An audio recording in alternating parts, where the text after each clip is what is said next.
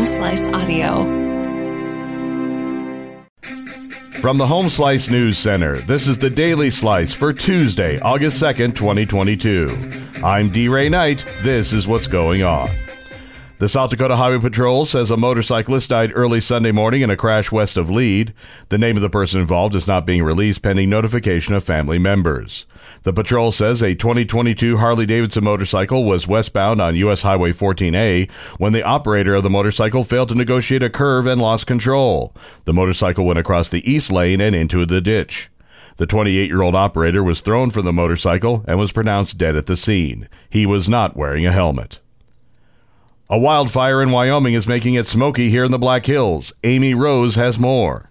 Smoke from a wildfire burning just across the border in Wyoming made its way into Rapid City yesterday. The Fish Fire has burned 527 acres as of yesterday, and the steep, rugged terrain is making fighting the fire difficult. The fire, which is just south of Sundance, is 0% contained and is human-caused. Fire crews are actively engaged in structure protection around residences.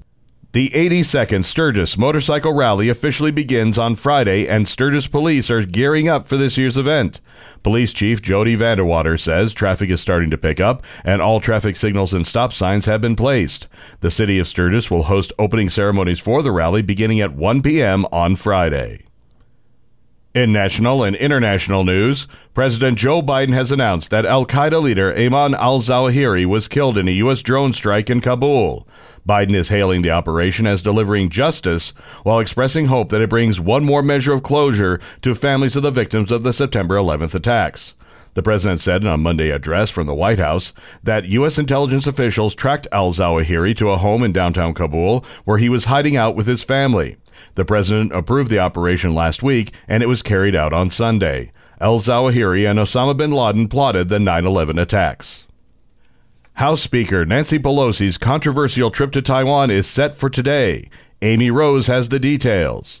U.S. House Speaker Nancy Pelosi has left Malaysia and is expected to visit Taiwan, escalating tensions with Beijing, which claims the self-ruled island as its own territory. It was unclear where Pelosi was headed, but local media in Taiwan reported that she will arrive Tuesday night, becoming the highest-ranking elected U.S. official to visit in more than 25 years. China has warned its military will never sit idly by if Pelosi pushes ahead with the visit. China's military threats have driven concerns of a new crisis over Taiwan that could roil global markets and supply chains.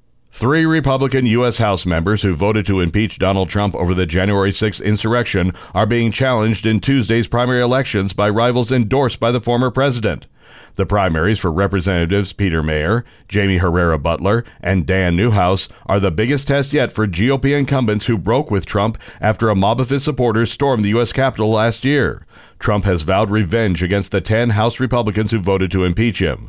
In other races Tuesday, 2 Democratic incumbents in Michigan are competing in a newly drawn congressional district. Your weather forecast from the Home Slice Weather Center. Partly sunny today with a stray afternoon shower possible and a high of 97. Low tonight, 66. And that was your Daily Slice for Tuesday, August 2nd, 2022. The Daily Slice is a production of Home Slice Media Group, hosted by D. Ray Knight with Amy Rose. Executive producer Mark Houston. Engineered by Chris Jacquez. I'm D. Ray Knight.